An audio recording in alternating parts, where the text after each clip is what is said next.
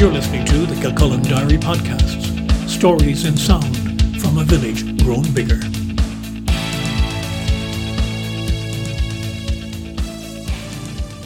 Hello, I'm Brian Byrne. In this episode, I'm looking at the life of County Kildare's forgotten champion boxer.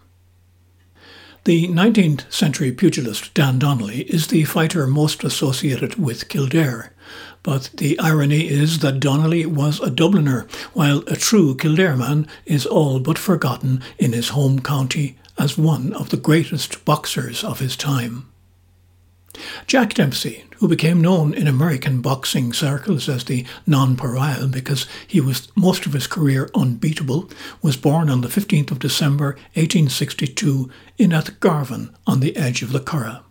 His parents were John and Alicia Kelly, but when his mother remarried on the death of his father in 1865, he was given his stepfather's surname.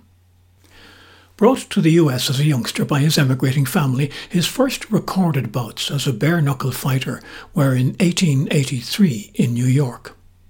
From then until 1895, his official career as a professional fighter is summarised in 68 fights, of which he won 50, lost 3, had 11 draws, 3 no contests, and 1 newspaper decision which counts as a draw. One of these included a bizarre encounter that started on a barge on Long Island Sound, was paused while the whole caboodle moved 20 miles when the barge floated away in bad weather, and finished in a snowy forest clearing when everybody subsequently had to decamp the building with the arrival of the police. By all accounts, Dempsey was a good-looking and very fit man, and earned a reputation as an honest gentleman in an era of raw and brutal boxing.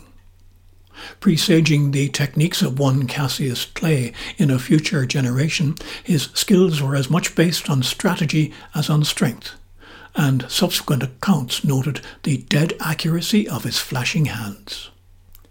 In 1884 he became the first world middleweight champion when he defeated George Full James from Toronto by a knockout after 22 rounds.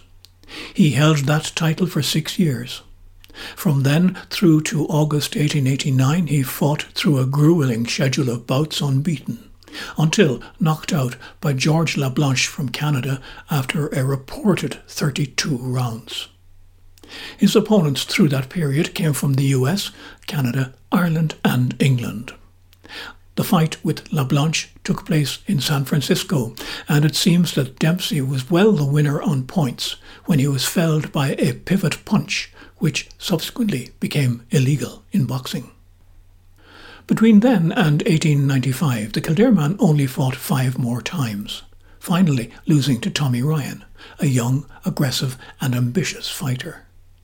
Dempsey by this time was already suffering from tuberculosis, and his friends sent him to live at his father-in-law's home in Portland, Oregon, in the hope that the air there would help him to recover. But he died on the 1st of November 1895 at the age of just 32. He's buried there in a grave originally unmarked. An admirer, Val O'Grady from Chicago, subsequently put up a stone with a poem about the fighter, including the lines, "Forgotten by 10,000 throats that thundered his acclaim, forgotten by his friends and foes who cheered his very name." And back home in his native Kildare? Well, as yet to my knowledge, there's no monument to a man who was, as in his hard-earned nickname, without compare in his warrior career. I'm Brian Byrne. This is Kilcullen Diary. Thanks for listening.